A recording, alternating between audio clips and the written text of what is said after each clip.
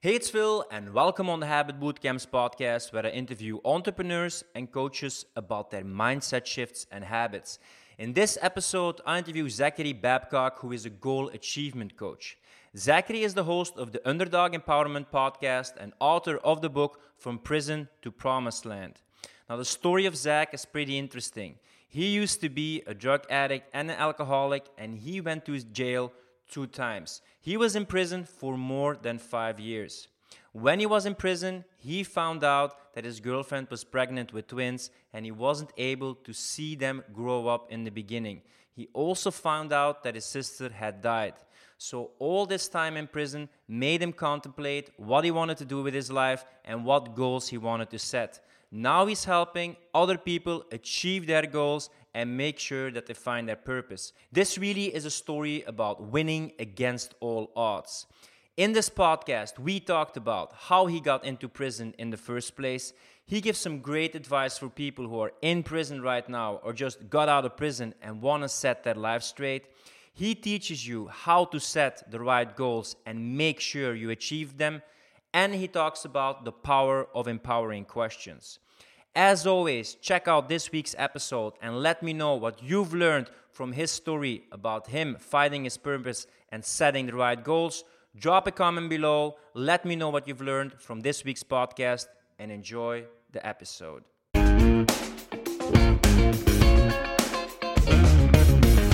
Hey Zach, welcome on the Habit Bootcamps podcast. How are you feeling?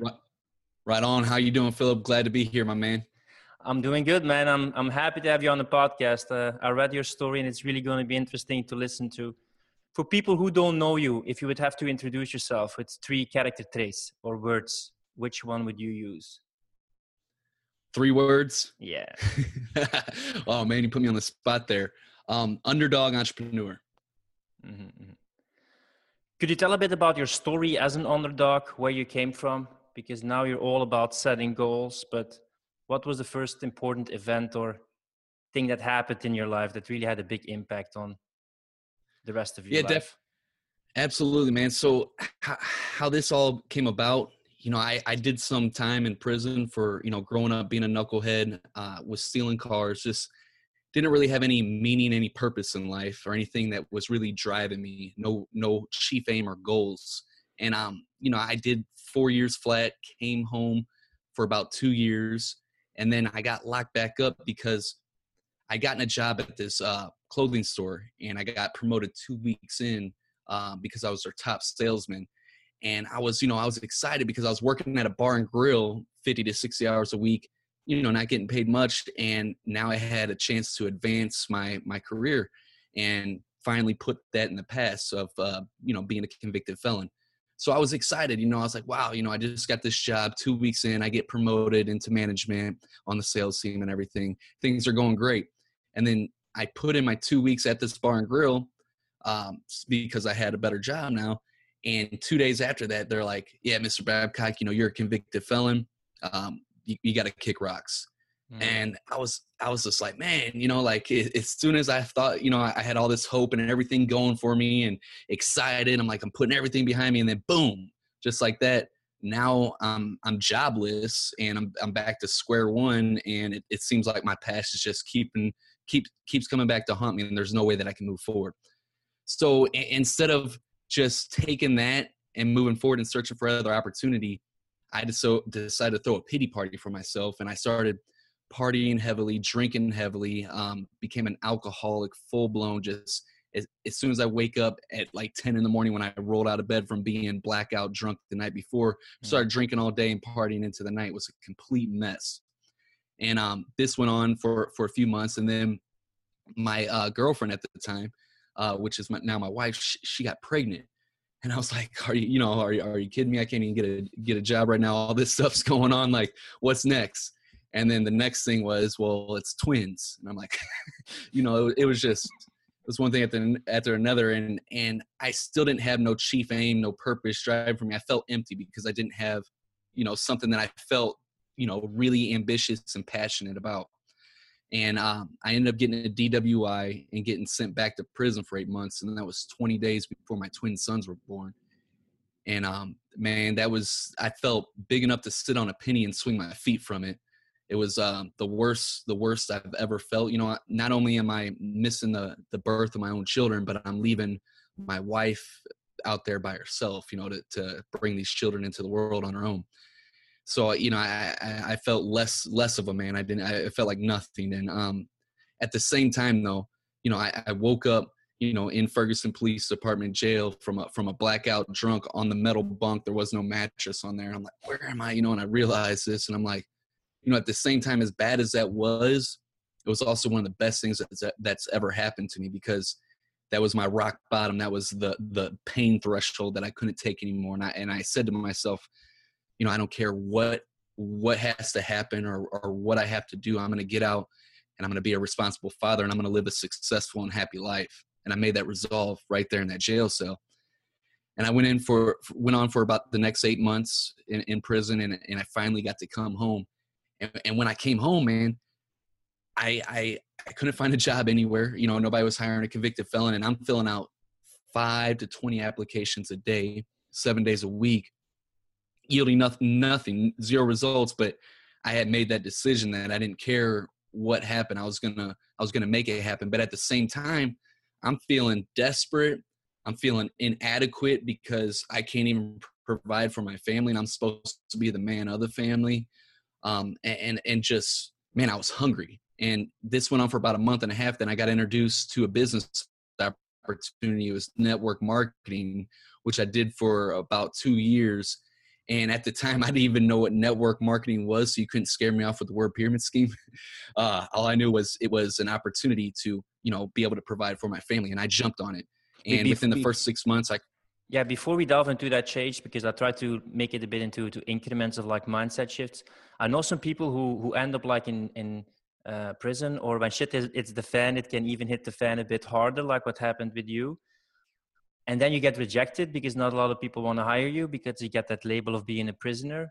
Just before you started network marketing in business, how difficult was it for you to not go back to your old friends and old behavior, or environments that would draw you back to the previous behavior? Because there's a lot of people who revert back and go to prison out, and find it hard to escape that environment and that social circle. Yeah, definitely. So the first time I came home from prison, it was really hard, you know, and I easily fell back into it because I didn't have that purpose, that meaning of life driving me. But this time, once I you know, woke up and realized that I was going to miss my children being born, it was a wrap. I made a resolve right then and there that I wasn't going back. Yes, it was extremely, you know, hard, you know, overcoming those odds, you know, that I did to myself. But there was no turning back to the old lifestyle. I made that decision. And at that point, my desire to change became stronger than my desire to stay the same. Did you feel back then, I can't do this anymore? Instead of like, this happens to me, this happens for me. Wasn't there a stage when you said like, why does this has to happen? And this always happened. And there was like no responsibility from your part that it happened. Yeah, definitely. So like, it's so powerful, those types of questions. I used to ask those type of questions like, why does this always happen to me? Mm-hmm. Instead, now, like when I'm faced with situations, I'm asking, how can I overcome this? You know, like the shift in that, the empowerment questions versus, you know, the questions that are just going to doom you to failure. And yeah, I did ask those a lot. And by now I started coming into this growth mindset, I guess you would call it. Before I would blame all the outside external factors, you know, I'd blame those for my problems instead of taking the responsibility myself. Yeah, sometimes the universe conspires in a way to show you the path, but a lot of times they have to show you it repeatedly before you give up the stubbornness and say like, maybe this shows me something that I can work on, because I keep on hitting my head against the wall, and it's not the wall that's hitting me, it's me hitting the wall. So something must go wrong here. So I might as well take a look at, why do I keep hitting these walls? Yeah, no doubt. Definitely. It's funny. Like you said, the universe has a funny way of teaching you lessons sometimes.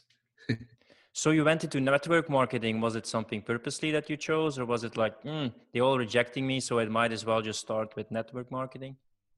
It's a funny story, actually. So I was I'm looking for a job left and right, just looking for any opportunity. And I'm also working out at the gym at Club Fitness in my area. And, I was hardcore on that, because that was keeping me in a positive mindset, and giving me something to look forward to each day as I'm getting rejected over and over and over and over again. And I was posting pictures on Instagram, the little hashtags or whatever with, in the workout stuff, because I was heavily into that. And a guy reached out to me on Instagram and asked me if I wanted to try some drink. And I'm like, who the hell are you and what the hell is this drink, right? And it turned out, though, that he was actually lived in my area. So I was like, yeah, that's cool. And my response back was like, yeah, sure, I'll try. Is there some type of opportunity in it? Like, what is this? I started asking questions and realized that there was he's like, yeah, I was just trying to let you try it, but there's definitely opportunity. And I went up and met with him, and in his upline, his mentor, and it was a perfect fit for me at the time because, hey, I wasn't getting anything else, and I didn't even know.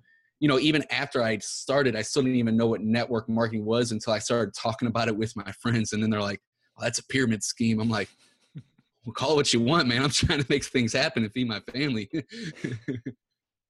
And you did that for 2 years. And what kind of things did you learn about yourself and business through network marketing? And Yeah. So I'm forever grateful for the industry because it was my introduction to the whole personal development.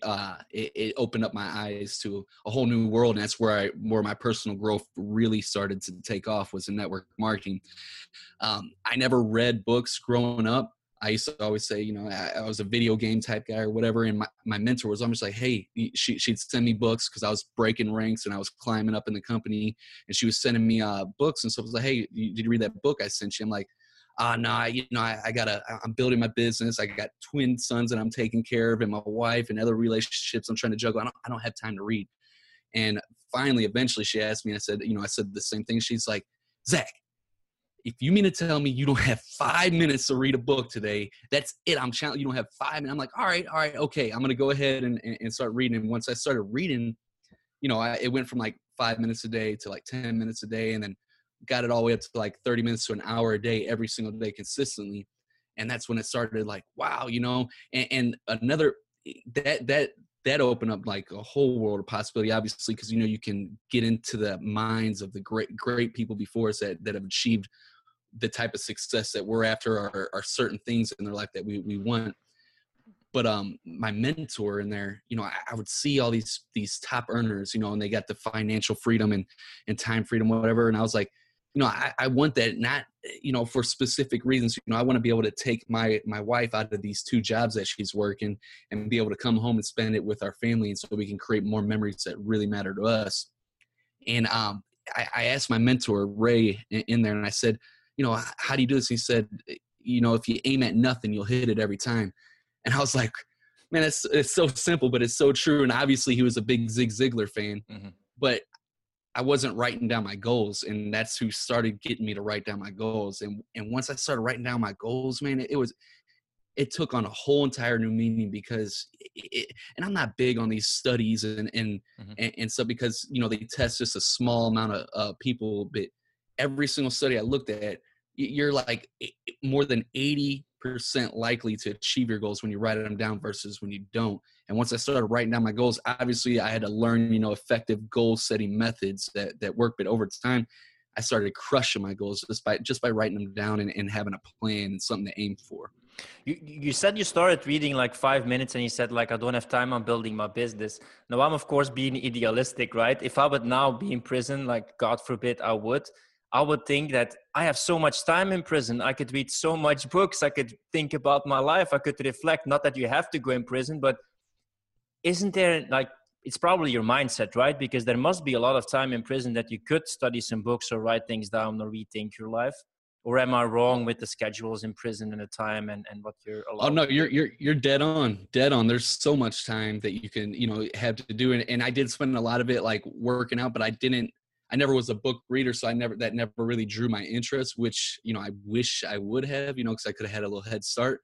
But I was always like in there either working out or selling sport tickets, to make a little money on the side or whatever, or playing poker or whatever, to hustle and make some money. But yeah, I could have definitely spent it wiser in there. You weren't rapping back then, because I heard you were also rapping, and I also had a rap career of like 16 years, and battling and freestyling. Yeah, no, that's awesome. That's crazy. We had a lot of similarities there. Yeah, I gave up the rap and the rap career back in 2012. I haven't rapped since, and I'm not gonna lie. This is kind of funny. It's the first time I said this publicly, but I still have like a desire for. I still think about it sometimes. Like, man, I just want to get back up there one more time, or something. So you never know. There might be something to come in the future. I have the same thing. I'm like, sometimes maybe I should make like a rap video about procrastination or about productivity or battling procrastination. I'm just battling and rhyming against a guy named Procrastination or something. Hey, that'd be unique, man, because you don't see it out there. You just see all the rap stuff they're talking about. They're in the club and doing whatever, and that'd be pretty unique, though. So you were building your goals, and you were having a mentor. How did you set the right goals, or where did you start with your goals? So, I've developed a process since then, and that's kind of moving on to like the next phase of everything. Because I got to the point in network marketing where I was setting goals. I was having like success, not like crazy success, but I had built up like almost a $2,000 a month income. That isn't huge, but for a guy like me, I was making more than minimum wage. I was able to provide for a family versus before I couldn't even find a job. So it was cool, but I wasn't getting fulfillment. And I kind of lost my passion for network marketing. It's a great industry, but it wasn't my calling in life. And it wasn't what I was really called to do, but it was a vehicle for me to really find myself, is what I look back, hindsight. And, I just wasn't feeling fulfilled. I wasn't happy. And this was something that I struggled to pull a trigger with. Usually I'm the type of guy that it doesn't take me long to make a decision. I just jump off the cliff and grow wings on the way down. But it was like, it's kind of, it's hard stepping out the fear of the unknown, walking away from my security net of where I have an income coming in versus stepping out into coaching where I know nothing about, but it's something that really, really excites me. And I believe it's my calling, and I know I can help people that way. And it took a while, but I finally made the jump in the beginning, at the very end of 2016 in December. I said, all right, I'm going to start this year off brand new. And I hate New Year's resolutions because everybody does that New Year, New Me stuff starting out. But anyways, it was just at the time I was going through it, and I finally made that jump. And I guess to go to your question, where you start, where I build that foundation, is finding who it is that you're creating your legacy. You got to create that foundation, that life compass that's going to guide you throughout the rest of your life. Yeah, you can make all kinds of goals, but if you don't have that chief aim that you're going for, those goals are meaningless. So I always try to look at the end result. And I read this book, pretty sure you've read it too, or at least heard about it, The 7 Habits of Highly Effective People, where he talks about in there. It was something that really made an impact on chapter 2. And he says, visualize your funeral. What would you want your family, friends, and coworkers to say about your character, contributions, and achievement in life? And so I that really helped me kind of hone in where I'm putting things into perspective. Like, what do I want? What do I want my legacy to be? Because for me, everybody has specific motivations that drive them in life. Yes, I am motivated by money, but that's not my number one motivator. Not by far. My number one motivator is my legacy. I want people to remember me after I'm gone as someone that actually contribute to the world and help, better those around them. That's what drove me the most. So that was the key for me to getting started with the whole goal setting with the process. Yeah, because it was also in the Temple of Delphi, like know thyself. We want to know ourselves because then we can set goals, but it's by taking action related with goals that we get to know ourselves. So what compass could people use to go in a direction that brings them closer to the goal? Because maybe they don't know yet what I want, but I also don't know yet what I want to do, but I stay stuck here into doing nothing and not getting to know myself better. So where should I start when I want to set out on my journey? Or what questions could I ask myself to simplify, specify, and get moving?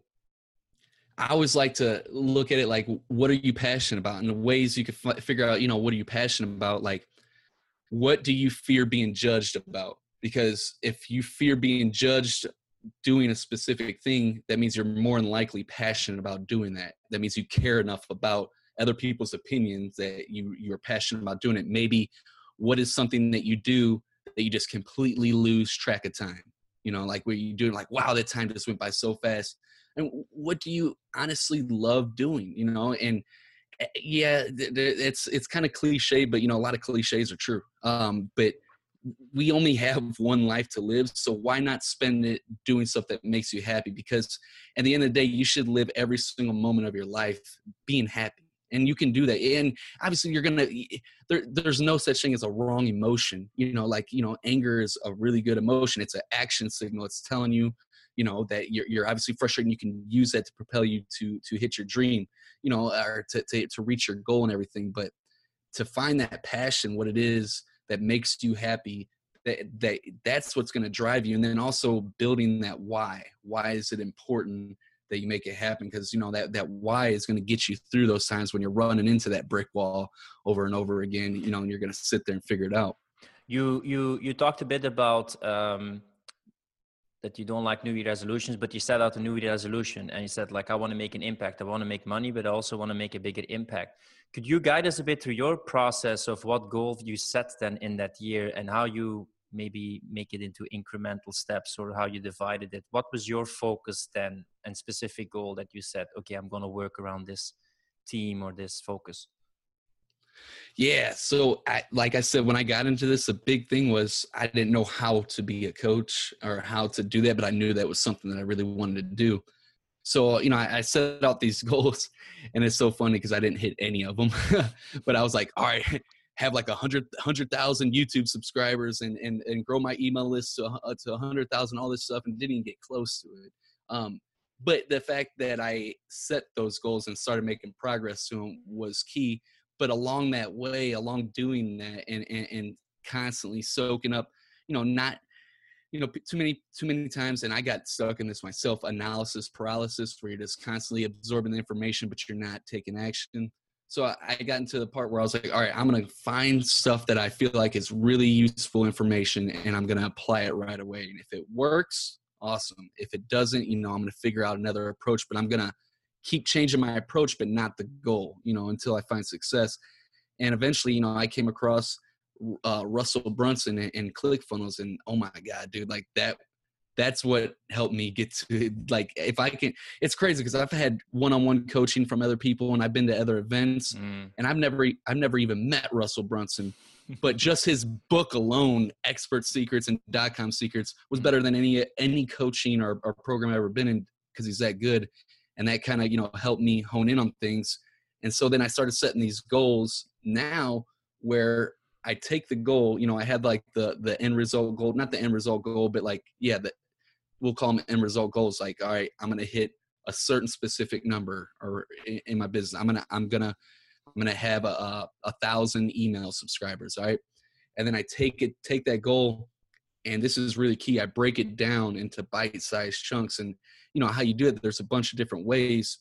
I like to do it, focus on the 80-20 rule, obviously, where you take what are the top 20% of activities that produce 80% of the results and focus on those. I also like to give myself shorter deadlines, like really, really, really short deadlines, because it's just human nature. Whenever we got all this time to do something, we'll procrastinate and do whatever. But when it gets close to making it happen, we'll go hurry up and make it happen. So when I give myself a bunch of shorter deadlines, I'm more productive and more efficient and more effective all the way around. And also, I always, sometimes you don't know what the next steps are. So I'll ask myself empowering questions like, I say, what's the next best step that I can take? Mm-hmm. And I ask it with emotional intensity. I'll think about it, brainstorm, draw it all out on the whiteboard. But I'm constantly asking myself, what is the next best thing I can do that will move me closer to my goal? And once you get all that down, like, I like to map out an action plan. Like, all right, here's all the milestones I'm going to need to hit this 1,000 subscribers on my email list. Here's all the resources I'm going to need. Here's all the tools that I'll need. I like to map all that out, but not get stuck there. I map all that out, And then boom, I got it. All right, so what are my next steps if I have this action plan? And I try things, and if certain things don't work, constantly switch up the approach, but not the goal, until I figure out the things that do work. And eventually you'll by breaking it down that way, you're chipping at the goal every single day and making progress bit by bit by bit. Are you an advocate of setting an ambitious goal and then going for it and, stretching your limits and going beyond your comfort zone? Or are you somebody who is an advocate of setting small goals, reaching them and getting that success experience going and then moving on to the next step and goal? Great question, because we skipped that. So the process that I teach, I'm definitely an advocate of big goals. And so the first thing is I like to, find that legacy, that end result, what are my life values that I'm going to be driven by, and having that life compass is that first step. Second step, take whatever those goals and stuff that I had and just blowing it out the water, go for it all, because, we only have one life. I'd rather be on my deathbed and failed at my goals, but knowing that I gave it everything that I absolutely had and went for everything that my heart desired, versus being sitting on my deathbed and saying, what if I would have tried? I regret not trying. I couldn't live with myself if I knew that I left something out on the table, that I didn't give it my all. So definitely. And then that third step, that's when I go and take those big, crazy, ambitious goals and I make the action plan and break it down all the way to the next step. And what that helps me do is get rid of that feeling overwhelmed, because when you have those crazy big goals, they're awesome and they do drive you and they give you that extra fire and stuff, but they can be overwhelming. But when you break it down to the next steps and you're constantly making progress, it eliminates that feelings of being overwhelmed. It's kind of ironic that once you are really dependent on other people and you see that what you do has an impact on other people, like you with your family and with the twins that you were going to get, that you finally discovered like what your passion was and what you are passionate about. Yeah, man, definitely. It's crazy too, because it started just being passionate about being a father, and getting back home and just being there and not missing that out, because that's what drives me the most. I love that connection that I have with my children and with my wife and everything. But as it happened, as I made that shift to, I guess, being more about someone else besides myself, like I cared more about their well-being and them having a father in their life, because I didn't have a father growing up. It also kind of, led me towards a better path. And I started finding those other things that I was passionate about. I was just trying to, find a job just so I could support them. And that led me, I couldn't find the job, and it led me to finding, a true outlet where I can really express myself and find fulfillment in life. It's interesting that you also say because you had no father and then you maybe want to be the father for your children that you actually never had.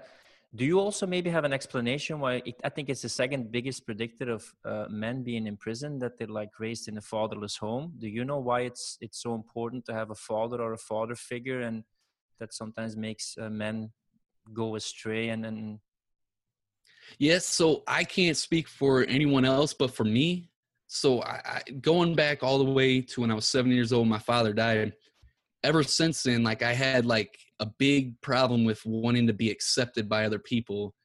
And I wanted to be liked by everyone. And obviously, people have different beliefs and they're not going to like you because, no matter how good of a person you are, there's always going to be someone with a different belief set that just doesn't, match well with you. And so when I didn't, and I wanted to be, I looked up to all these, different role models that just weren't really good role models, because I didn't have that father figure in my life. And anytime that somebody didn't like me or rejected me and stuff, it, I may have not shown it externally, but internally, it hurt. And it led to, depression, I guess you would say. I was depressed. I was just like, I just wasn't getting fulfillment because I was looking for it in the wrong places. And eventually, that led to the drug addiction that I went through for a number of years. And then eventually that went to prison. And I guess it all stems from, it's crazy because, you can look at, I think Tony Robbins talks about it. He's talking about two kids that grew up in a bad home where the dad was super abusive, and one grows up to be just like his dad, and the other one grows up in his super successful family and all that. And the reporter goes back and asks him, how did you end up like this? And they both said how could I not end up like this? But they both were in the same exact situation, yet one took different ways. So that's why I say I can't really speak for everybody else. But for me, it was the fact of, I guess, not having that father figure and wanting to be accepted by everybody else. And until I was able to, realize that, hey, I don't need other people's acceptance to feel happy with myself, then I, truly started to find happiness in my life. How important was your girlfriend and your wife during all that period? Because you were rejected by so many people and for jobs, and then getting back at prison. So um, what is something she taught you, or what is something she uh, gave you during all that period? Yeah. So her and my mother both, man, like, I don't know how I would have been without them. Maybe I still might have ended up the same and turning my life around, but maybe I wouldn't. Who knows? You can never really tell. But having that support there, having, those two that really, had my back even when no one else did and when I needed them the most, meant the world, because being in prison, it's like, it's hard to explain for somebody that's never been there, but it's not like crazy like you see, like, oh my God, people are getting shanked left and right or whatever. It's not crazy like that, but it's lonely, and it's like you don't have no one there. You're in there with mainly scumbags. I mean, it is what it is. There is some good people in there, but 90%, I'd say more than that, are people that are just don't care about other people, and they're looking to get over any way they can. Yeah, they say most people become a criminal in prison. Yeah, it is, because you get institutionalized is what they call it. You get stuck in that mindset, and you're surrounded by, just negativity all the time. People complaining about every single thing under the sun and just whatever. But so having them there though, and coming up and visiting me, answering my phone calls, putting a little bit of money on my books, all that, it showed me that I still have people out there that care about me and that want to see me overcome this. So it was huge. Yeah, because you mentioned your mentor and you mentioned your girlfriend or wife back then. Like, why don't you start reading books? So is that something that for anybody who was in prison, or young guys who come out of prison, what are some things that could really help them? Like, one thing maybe is, as you mentioned now, just get some support from some people, or maybe government or other people should invest in helping these people, find the right path and using this negative experience to take a different path in life. What is some other advice or things you think is useful when somebody goes out of prison and want to find a focus or a new goal in life? And this is something that I am extremely passionate about, because I feel like the resources that are provided here are just, I feel like, for one, like, welfare and all that stuff, I feel like that's just like a handout. And a lot of people don't deserve that. They're just abusing that power. Mm-hmm. And then at the same time, the resources that someone could actually need aren't provided. And that's something that's one of my chief aims. Like, I want to, after I get my business rocking the way I do, I want to start up my own nonprofit organization. Don't even want to make any money off it, but I want to provide those types of resources that are going to help not everyone coming out of prison, but the people coming out of prison or coming out of addiction that actually want to help themselves and that just could use those resources, because there's a lot of people that are going to get out and abuse it. I don't want to deal with those types of people. But one thing that I could tell, anybody coming out there is that it's going to be rough. It's going to be extremely hard to find any type of job. You're going to have all these pressures, from your old crowd that you used to hang out with trying to pull you back in. It's gonna seem like there's no light at the end of the tunnel at sometimes, but you have to find that why is it that you have to stay out this time? What is it that you have to do? That it's a must. It's no longer you should do this. Like, it's a must. You have to make this happen. Develop that strong desire of why you need to make this happen, and let that be a driving factor, and figure out what it is that excites you the most, because more than likely your best route is to become an entrepreneur coming out of prison. Just flat out. But not everybody's an entrepreneur, and not everybody's, that's not every single person, because that is something that is still under your control, and you could still prove yourself without being dependent on your bad resume. Exactly. Exactly. And that's your best route you have coming out of prison. So, I mean, but the thing that sucks about it is that not everybody is built to be an entrepreneur. It's just not their calling in life. So it's hard to say. Like, I don't know, because I'm not the other person. I don't know how to tell people that aren't entrepreneurs what they should do. Obviously, you're going to have to find what it is that you love doing most in life and pursue that route, because I can help you, when it comes to goal setting, figuring out what your purpose is. But for others that are the entrepreneurs, man, get started right away. Get started in network marketing, a cheap, low end, or affiliate marketing, something that is so low cost that you can start to build an income on, and find your passion and what it is that you want to do for the rest of your life in the process. Mm-hmm.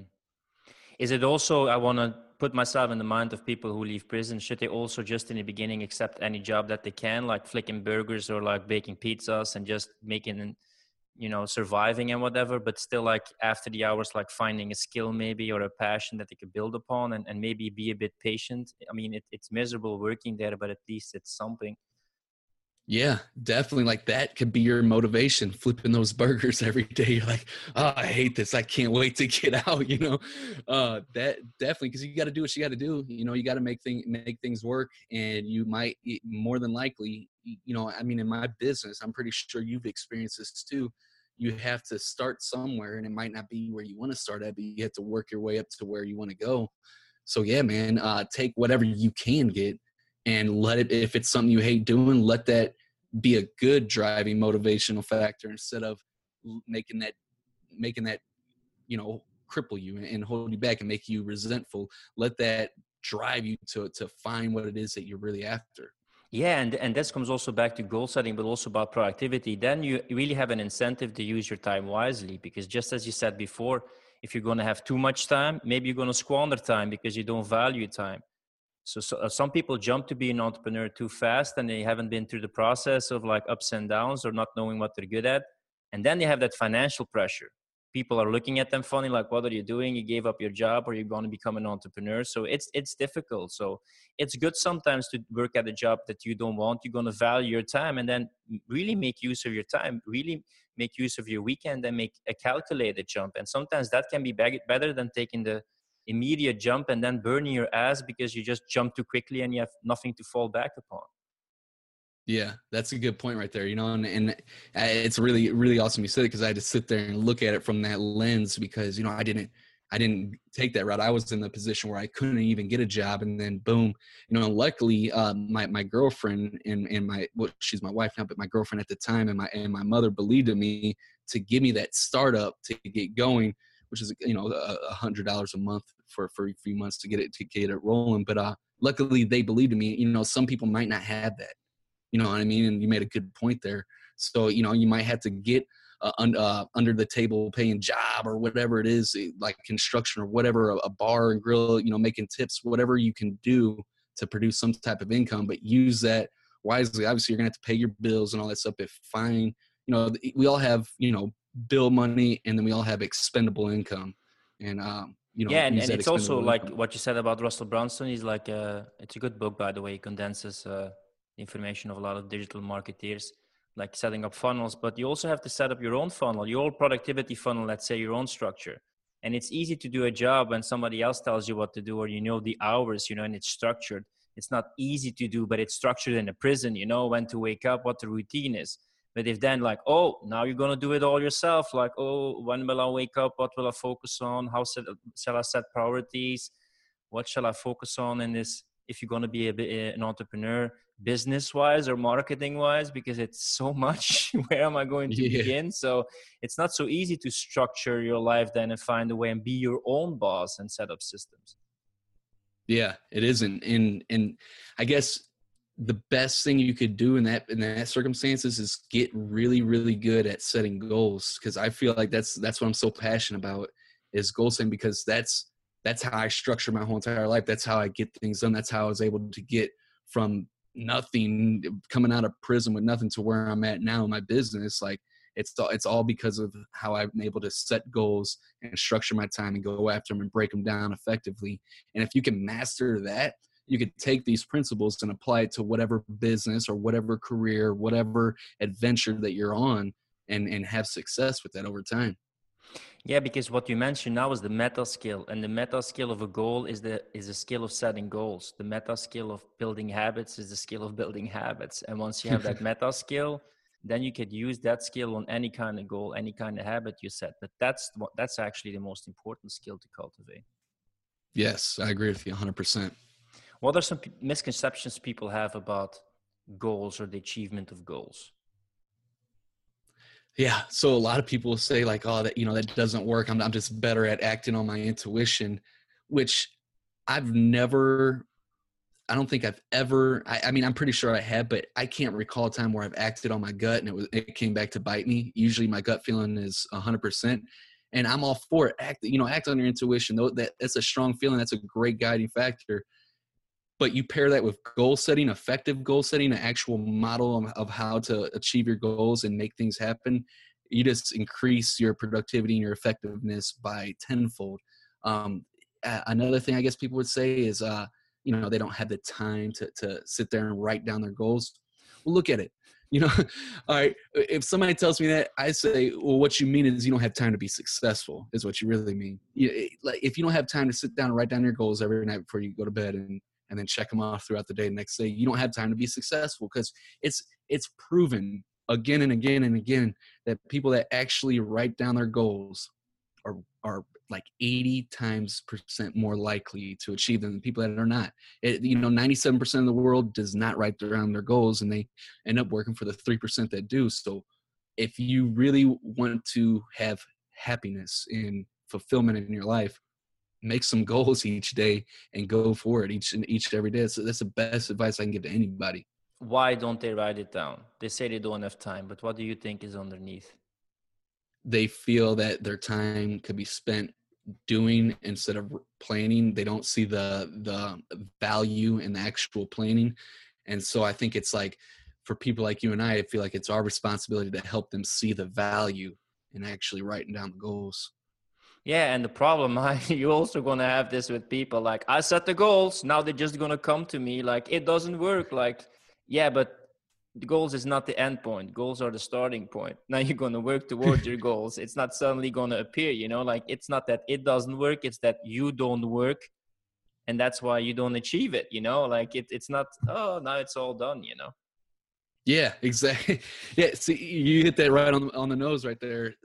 Setting the goal, that's just taking your thoughts and making it real, writing it down on paper. Now you have something to actually aim for, and it sets off those conscious and unconscious forces that pull you towards your goals. But at the end of the day, you're still going to have to put in the work.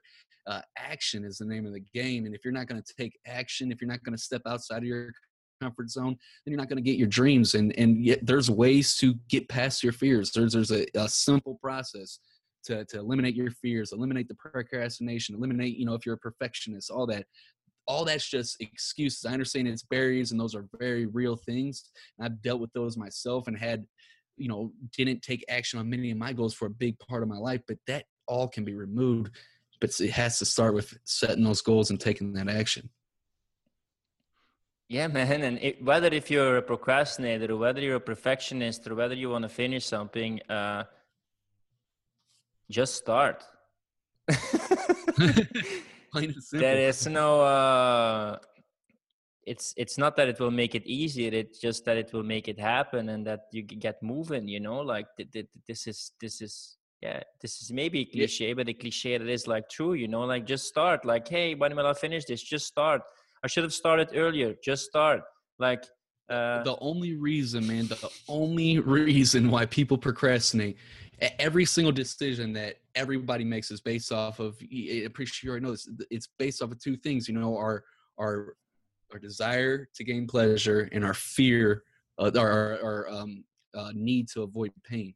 Those two things are our desire to gain pleasure and our need to avoid pain. So procrastination, the only reason why anybody would procrastinate on anything is because they link too much pain to doing it now, and they link too much pleasure to putting it off to later. So the key then is to use these two pillars in every single aspect of our lives and link that pain and pleasure appropriately. Most people link the pain and pleasure inappropriately for the short term. They think they have a short term focus instead of a long term.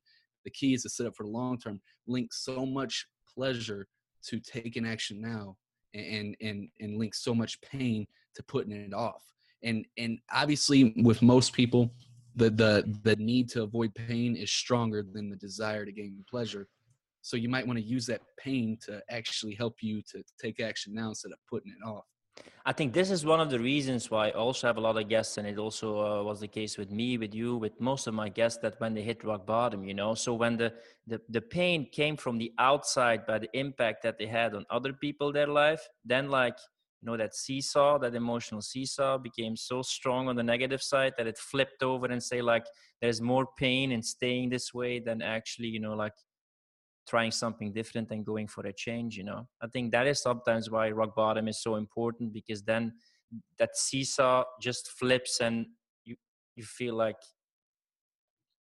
Yeah. I can't fall any lower anymore, and especially when there's other people involved, it's like it's not about me anymore. So you also see the effects of your bad behavior not reflected in your mind, but also it's affecting other people, and it's like, okay man, I just can't stay this way anymore. It's time to do something different, because I can't handle this anymore.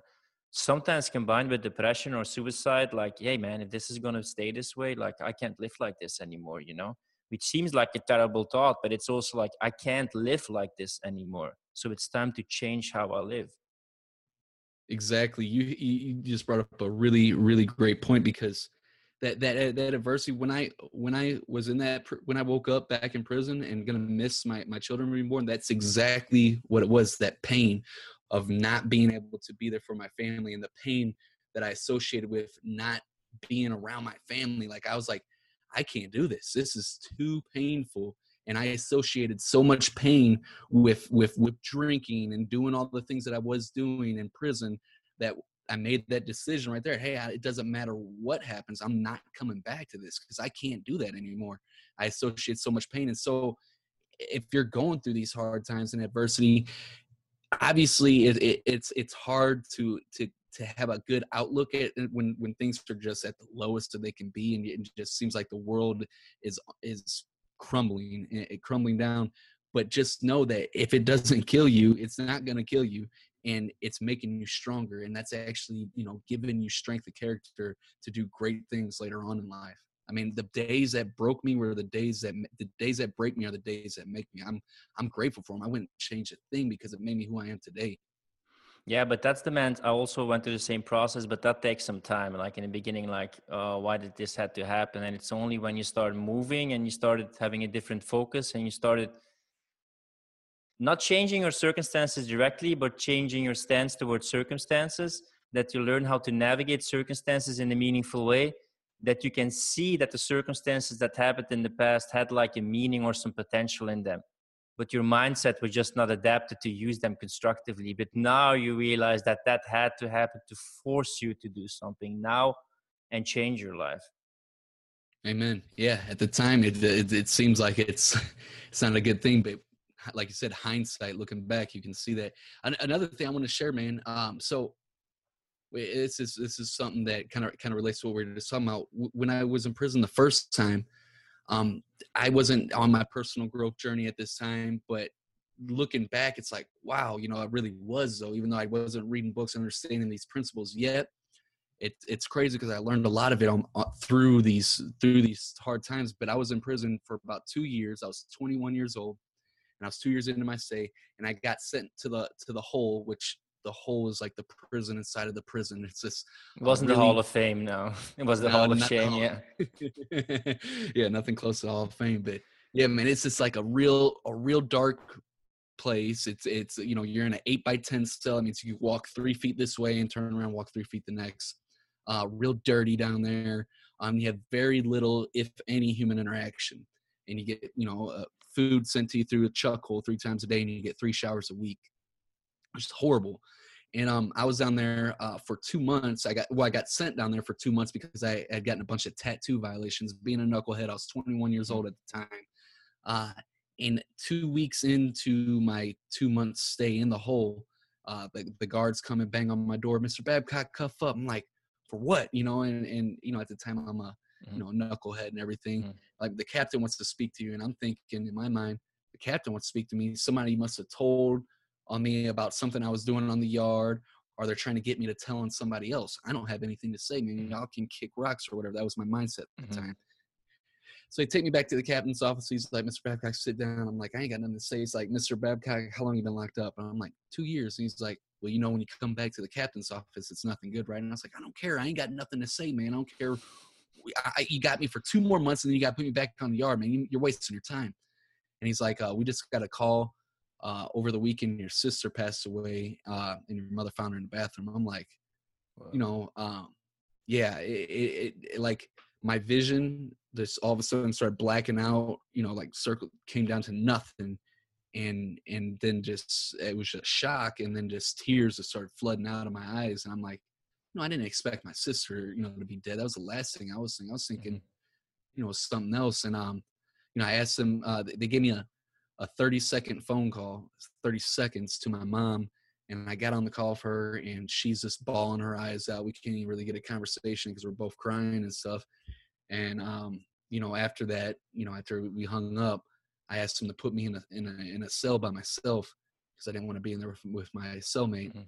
And for the next 3 days, I'm just bawling my eyes out. I'm in, no one in there. So all I'm going through my mind is all the memories I had with my sister, all the bad things I've ever done to her and stuff, just eating at me. And on that third day, I said, there's got to be something else, better than this. I'm obviously still here for a reason. I don't know what that is, but I got to find it. And I started asking myself, I didn't know what I was even doing at the time, but I was asking myself empowering questions like, I'm stuck in a hole in an 8x10 cell. There's absolutely nothing I can do to get out, but what can I do right now that'll make me happy? That was the exact question I asked. And when I asked myself that question, and I was asking it with emotional intensity because I was searching for anything. I was at a real low point. And I was like, I developed this habit. Each day I had a set routine. I'm stuck in a cell 24/7, so there's not much to do. And every day I'd wake up, eat breakfast, and I'd read my book for a few Mhm. hours. And this is like, I don't even like reading, at this point in time in my life. And we got old Western books or the Bible and stuff. Mhm. And I chose to read the Bible because I couldn't read all the other books. They Mhm. just put me to sleep.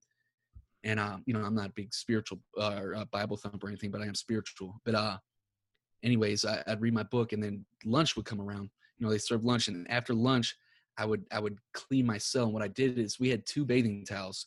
One, 2 bathing towels to take a shower 3 times a week. And I took one of them and ripped it up into a bunch of small mini rags. And I took this one rag and I scrubbed my wall with it. Take another rag, scrub my sink with it. Another one for my toilet. Mhm. Then I get down on my knees and sweep the concrete floor with my bare hands. Gather up all the little dust bunnies into a little pile. Take some toilet paper, wad it up, get it damp, and then grab all the dust bunnies up and flush it down the toilet. After that, I take my final rag, get it nice and soapy, and wring it out on my floor and scrub the floor until it's squeaky clean. And afterwards, I felt really good because I did something. I was living in a clean environment, and I felt good about myself. And immediately after that, I did a bunch of workouts. You couldn't do much, but I did push-ups, dips off the back of the bump, burpees, anything you could do calisthenic-wise, body weight movement in an 8x10 cell. And after that, I would feel great because I just released natural endorphins in my Mhm. body, and I was doing something to better my health. And and I had a bunch of other routines for the rest of the day, but those were like key parts, writing letters, all that stuff. And by developing this routine, I had habits that I was doing each and every day that empowered me, that made me feel good about what I was doing. I was taking care of my health, living in a clean environment, doing something, and it gave me hope in a really, really dark time in my life. Yeah, that is what transforming chaos into order is about cleaning your room and having some structure that at least make you navigate some things and says like, at least I can take some responsibility for this. It looks a bit better. I feel a bit better. I took some responsibility and control of my life, maybe in little meaningful ways, but it looks a bit better now, you know? you mentioned I asked myself the question with emotional intensity. You also already said it like 2 times. How important is it that you make that goal emotionally compelling, or these questions emotionally compelling? Extremely important, because anybody can ask themselves, all right, what's the next thing to do? Or what can I do that's going to move me closer to my goal? But if you don't have emotional intensity, if you're not like seriously searching for it, it means so much. Like, what can I do that's going to bring me closer to my goal? You know, if you're not emotionally connected, and you have to, more than likely, you're going to have to ask yourself this over and over and over again. Uh, but you'll find that answer, you know, because the way our brain works, if I ask you the question, you're going to immediately search for the answer. Wouldn't you agree? Like, Hmm. whether you said yes or no, you're going to say one or the other. You're going to look for the answer. That's just how our brains are engineered. So asking yourself questions, it shifts your focus. That's how you can control that focus. And asking it with emotional intensity, you're shifting your focus from, instead of saying, why does this always happen to me? That's focusing on the problem. And your brain's going to look for reasons of why this always happens to you. But if you say, how can I overcome this? You're shifting that focus to the solution, and you're going to start looking for solutions and different answers to figure that out.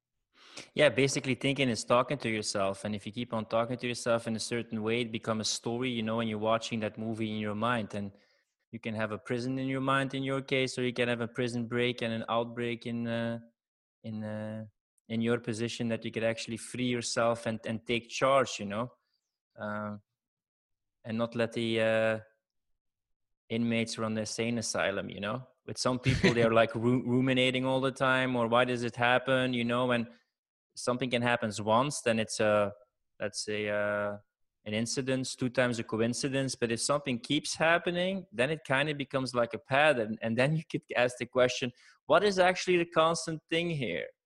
Well, me, my perception, like how I handle things, like how I move forward after something, you know. And if there are some things that keep on happening, there's a big chance that at least some part is through your responsibility, you know.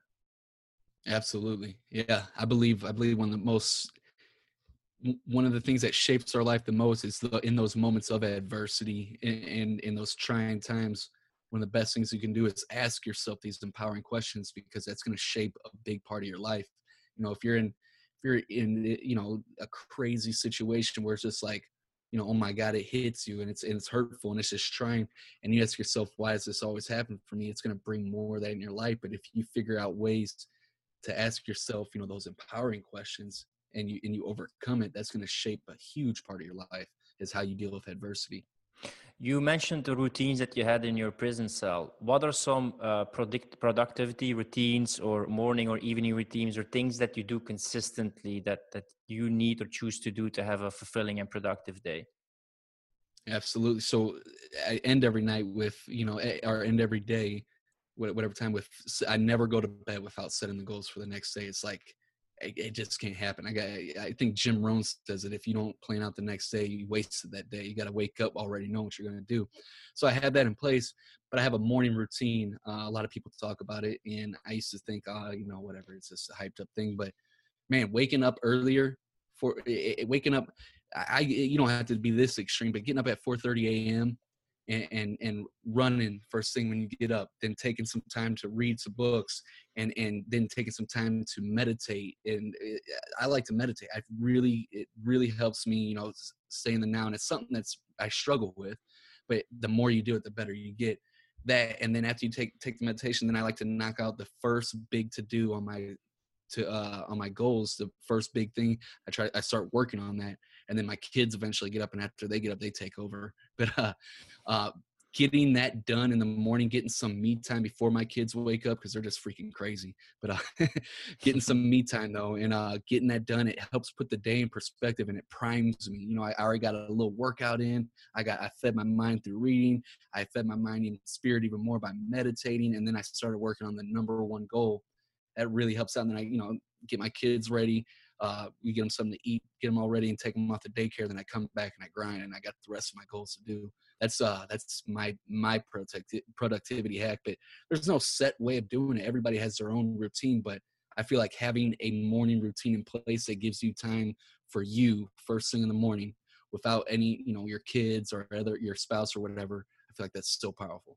Is there, at the end of the evening, you set like the goals? Do you limit yourself to this amount of goals, or do you put it down in tasks and prioritize them? Or do you use a certain planner or a goal setting sheet or guide or? Yeah. Yeah, so I set my goals with my planner, and I prioritize, what's the number one priorities, and I set those goals, and then I'll set a bunch of other ones, but I'll circle the priorities. I write those down first. This is what needs to be done first. This is the most important thing I could do tomorrow. And then I get those down and circle those, and everything else after that is just extra bonuses. Sometimes I don't even get all my priorities done because I work on one goal at a time. It's so important to do just one, because I used to be all over the place. I do a little bit here and there.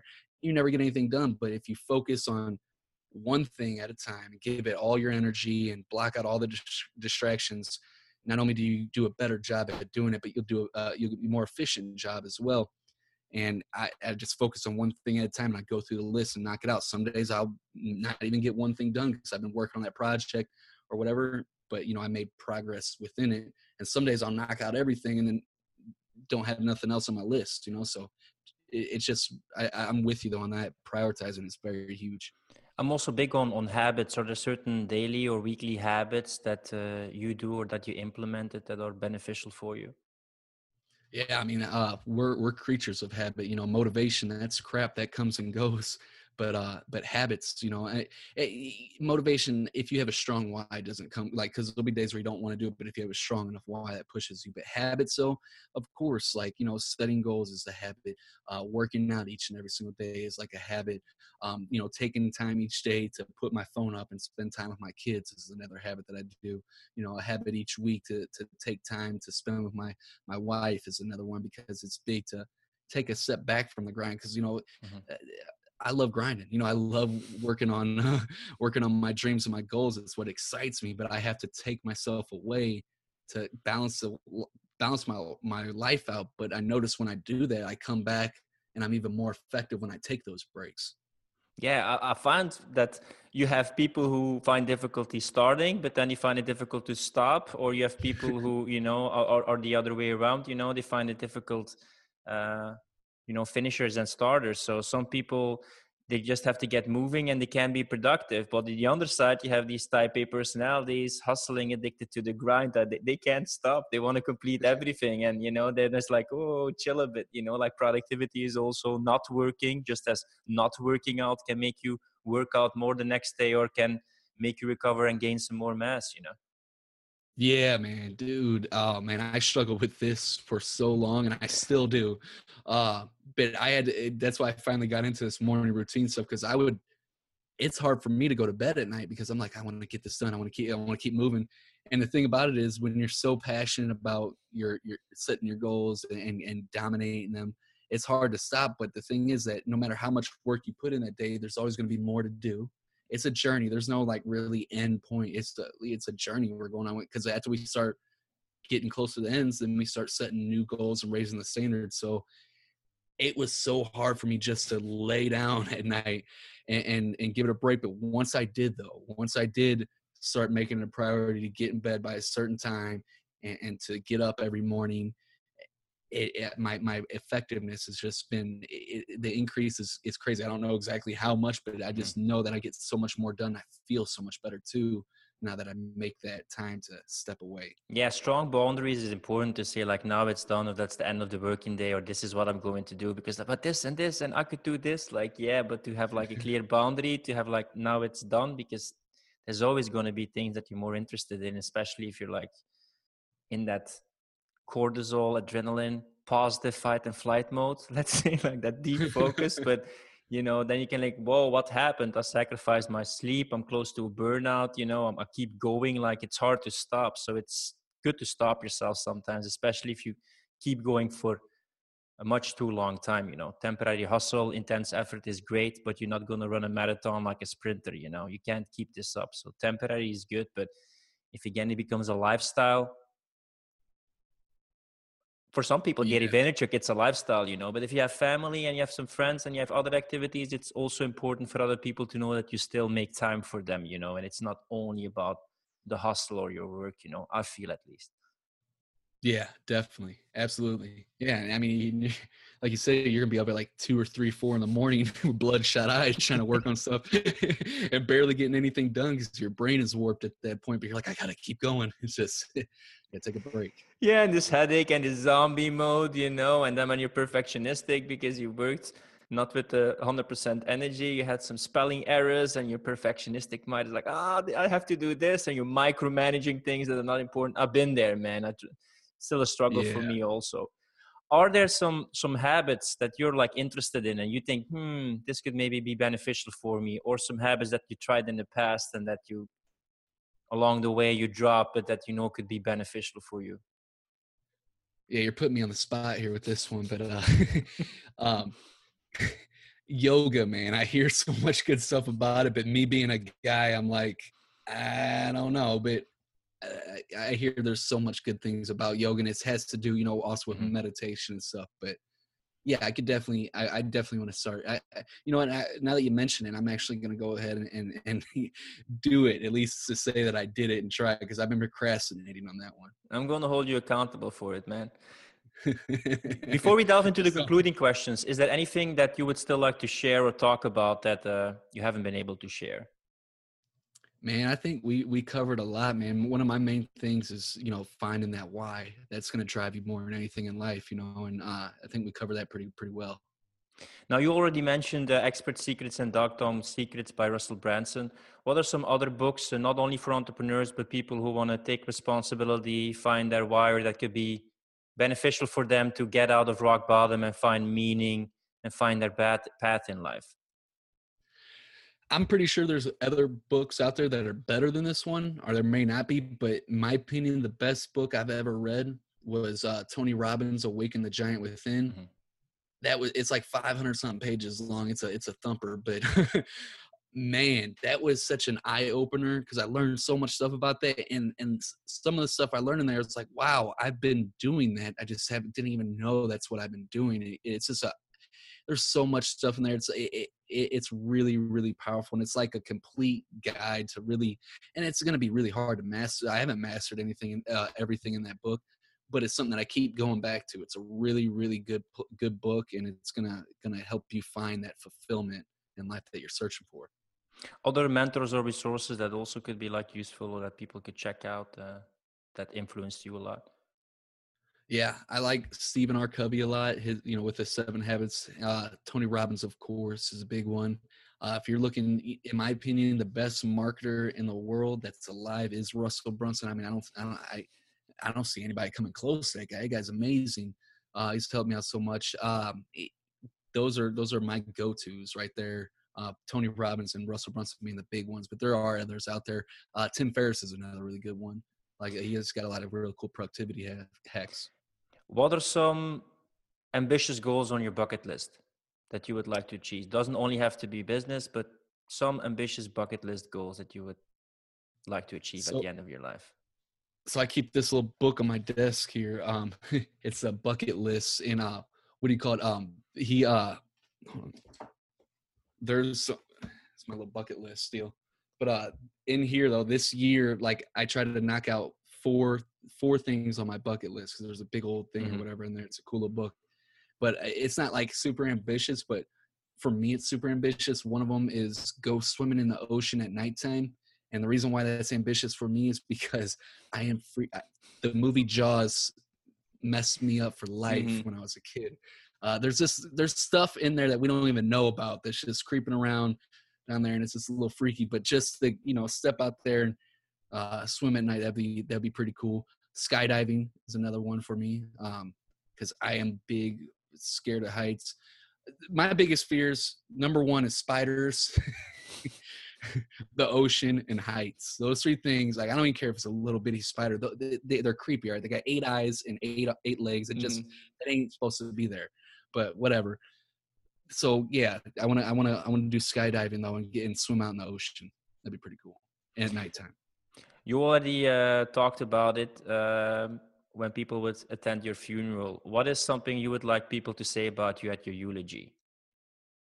That he cared so much about impacting those around them and helping people see what's really lies within them, that's always lied within them, and he helped them bring that to the surface. Is there any kind of quote or saying that was really important for you or that you live by? Oh man, so many of them. But one of my favorite ones by Jim Rohn is it's not about what you get. It's not about what you get. It's who you become in the process. That one right there is like, oh man, that really hit home, because it's not like once you start achieving the goals, a lot of times you're like, yeah, that was cool and all, but it's really about who you become while you achieve that goal, and the skills you develop and the character that you developed and stuff. That is really what's really valuable. The last question, if I mention a meaningful and fulfilling life, what does that mean for you? It means finding happiness. What makes you happy? What because we're only here once. Why live your life being miserable? Be happy, achieve the goals that mean something to you, something that's going to make you feel fulfilled, having that purpose that drives you. That's what it's all about for me, and that's what I like to teach people. Zach, I want to take a moment to appreciate you for, you also talked about it from prison to promised land, showing that people can hit rock bottom, but can make a bigger impact, can set goals, can achieve them. And it's not only about the money, it's about making an impact, taking responsibility, moving forward, and that we can change our lives no matter how many negative things happen. We can learn from it and move forward. If people want to find out more about you and the goal achievement coaching that you do, where can they get in touch with you and find out more about you? Right on, Philip. I appreciate that. It's at ZacharyBabcock.com. And also you can check me out on YouTube, Zachary Babcock. And that's ZacharyBabcock. Appreciate you, my man.